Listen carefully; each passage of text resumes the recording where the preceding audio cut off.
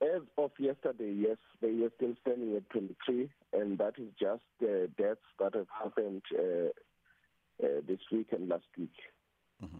Now, dehydration seems to be the common factor, although post-mortem investigations are still ongoing. Why do we still see that there's so many deaths behind dehydration behind so many of these deaths? Well, I can't say for sure that it is dehydration, but that's just a speculation for now.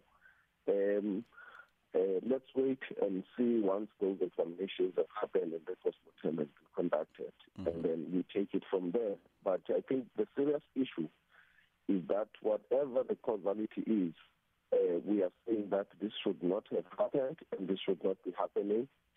It is quite devastating, and I think for now we can even point out and say that this is now a disaster. It is a disaster if it happens in each and every initiation season, and we seem not to be able to counteract that and prevent it from continuing.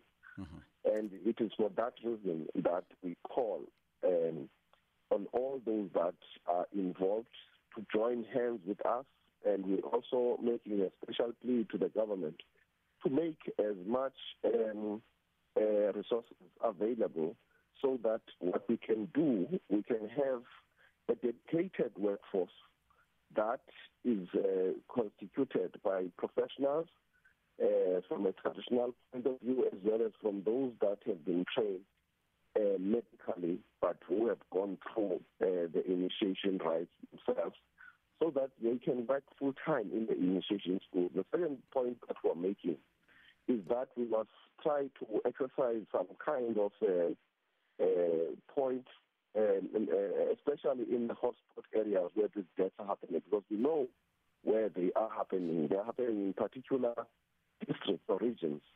And therefore, in those regions, what needs to be done is for the centralization of the initiation school, so that everything that happens at a point which is earmarked as a point of reference or case study in that regard. Now, the Eastern Cape government did indicate that the 23 young men that died occurred both at legal as well as unlawful schools. Now, you have called for those behind the bogus initiation schools that should be treated as human traffickers. Tell us more. Of course, the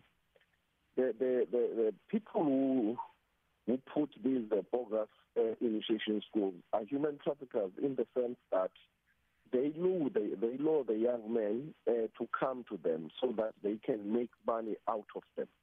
So the issue is not really about initiating these young people. The issue is about making money for themselves, because, people pay just for checking in around 2,000 to 2,500 a head.